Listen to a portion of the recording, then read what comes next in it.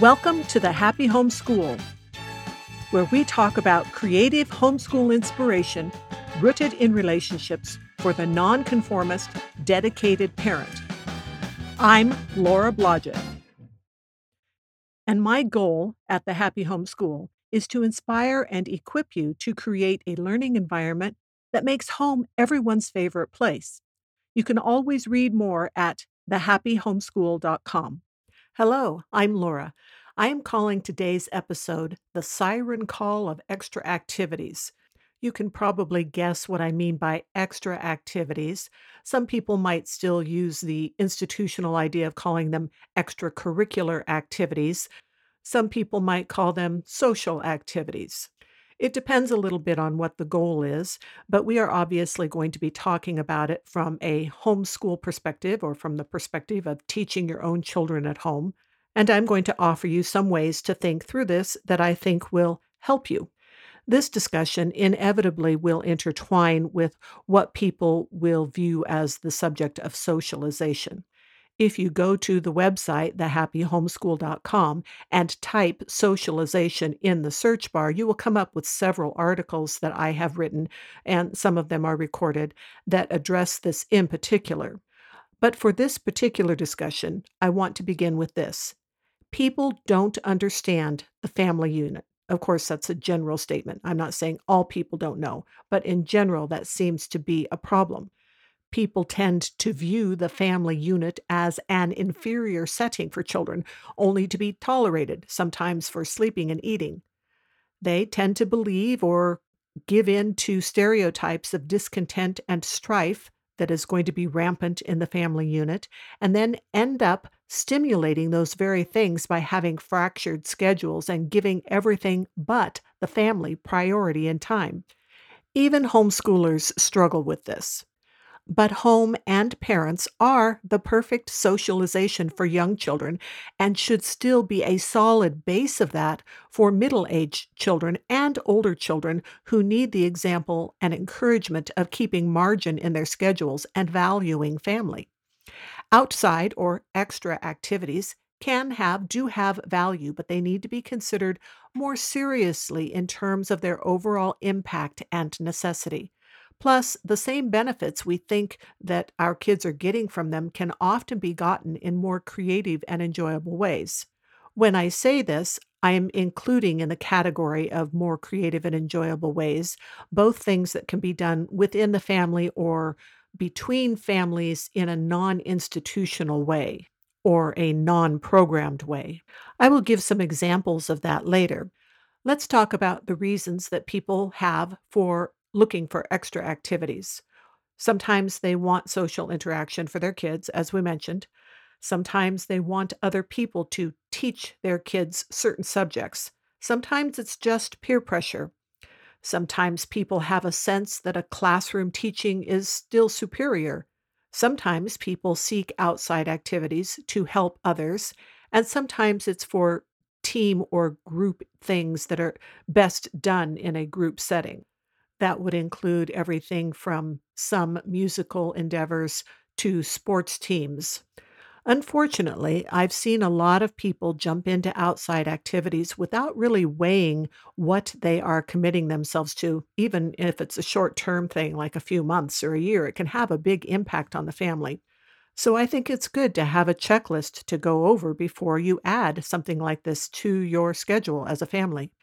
And it would probably help to write things down as you evaluate because it's too easy to do it in an offhanded way and not really seriously consider what is involved.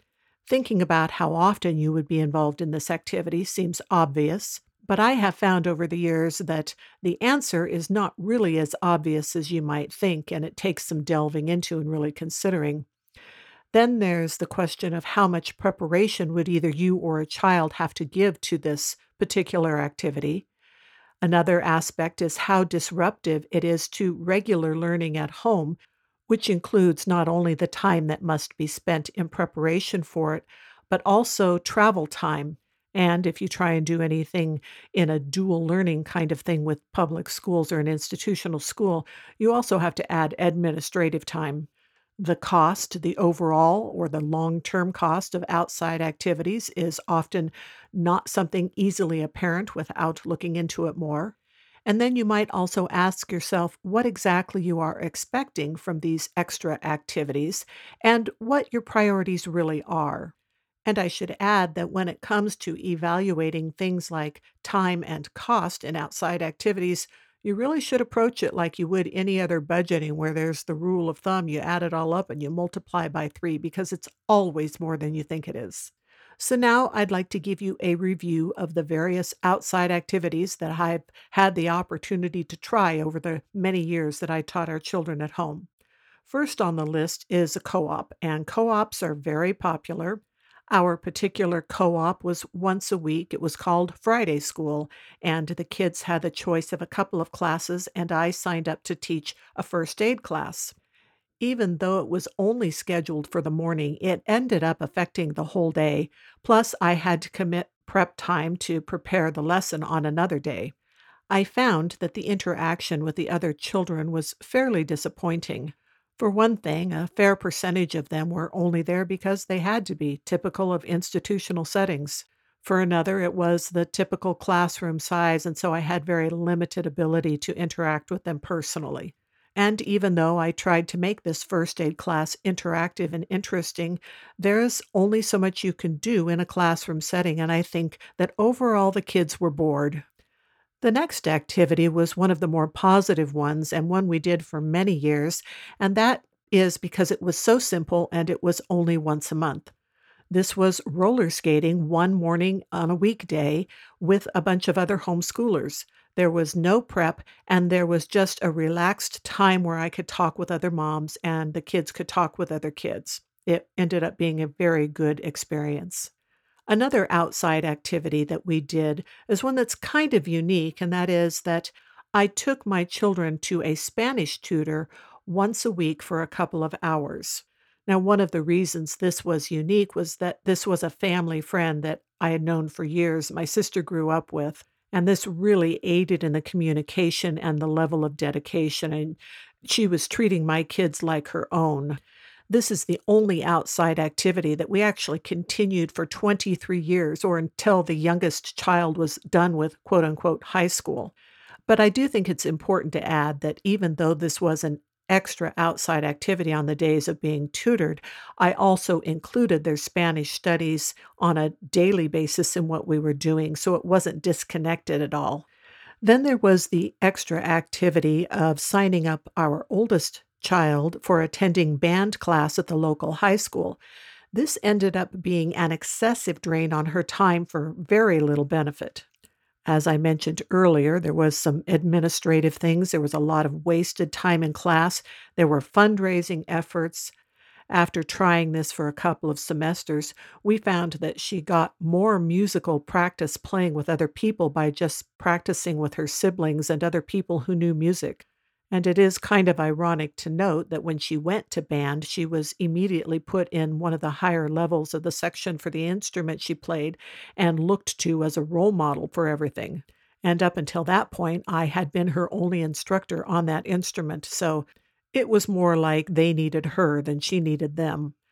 Another extra activity that we did for many years was letting our kids be on sports teams.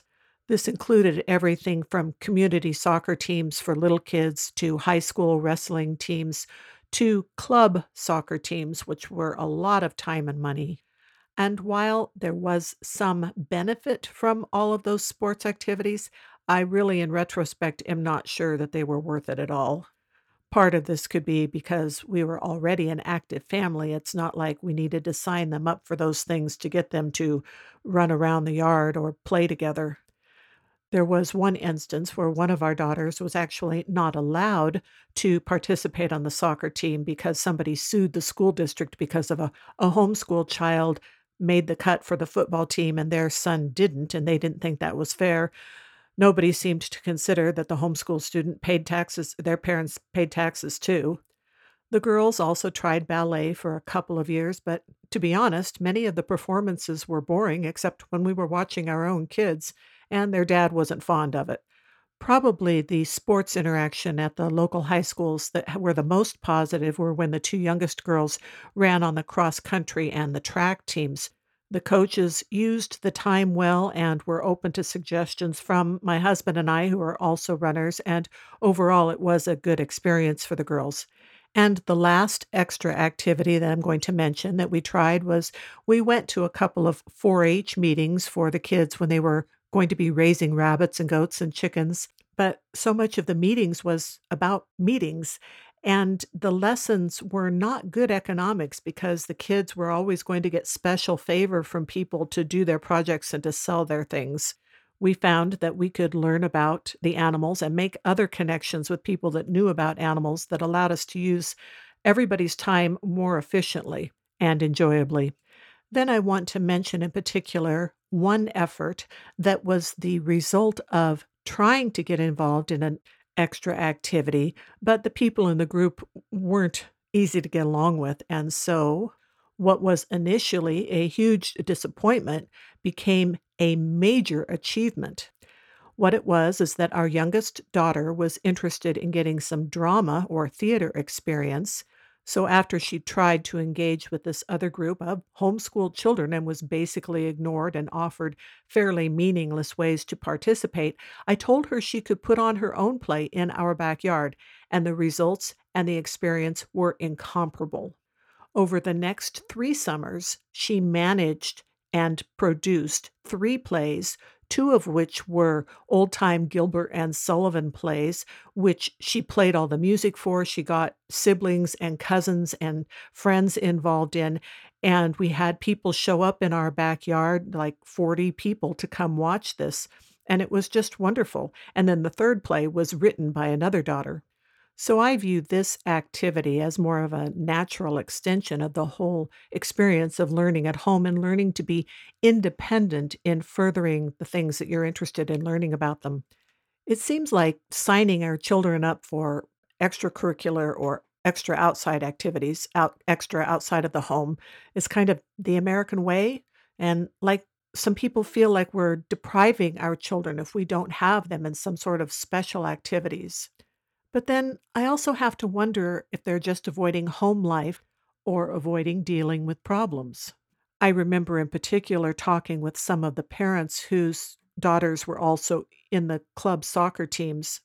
It was not uncommon to hear parents say that, well, we keep them busy and so at least they're not doing drugs. But if you have to run everyone ragged or never see each other to avoid having your children use drugs, then something is wrong. Sometimes I think people who homeschool their kids sign their kids up for extra activities just to avoid appearing isolated. But that takes us right back to what I said at the beginning. People don't understand the family unit. They view it as an inferior setting for their children. But it's not. Keep in mind that when people might accuse you of that sort of thing, or you might overhear them saying that sort of thing about people who teach their kids at home, that really they're defending their own choices. Maybe some of them believe that the institutional setting really is better for their children, but most realize that those who teach their children at home are dedicating their lives to their children on a whole different level, and that makes them feel guilty. So it helps them if they can make statements about homeschooling that make it seem like it's not a great choice. So, in summary, when it comes to choosing outside activities, think about your priorities, think about what you are expecting, consider the cost in both time and money, and realize that you chose homeschooling for good reasons. Thanks for listening and see you next time. Make sure you have signed up for the Dangerously Helpful Homeschool Dispatch. When you do, you will receive my best 25 homeschool tips. Now go out there and have fun creating a fantastic homeschooling experience for you and your children.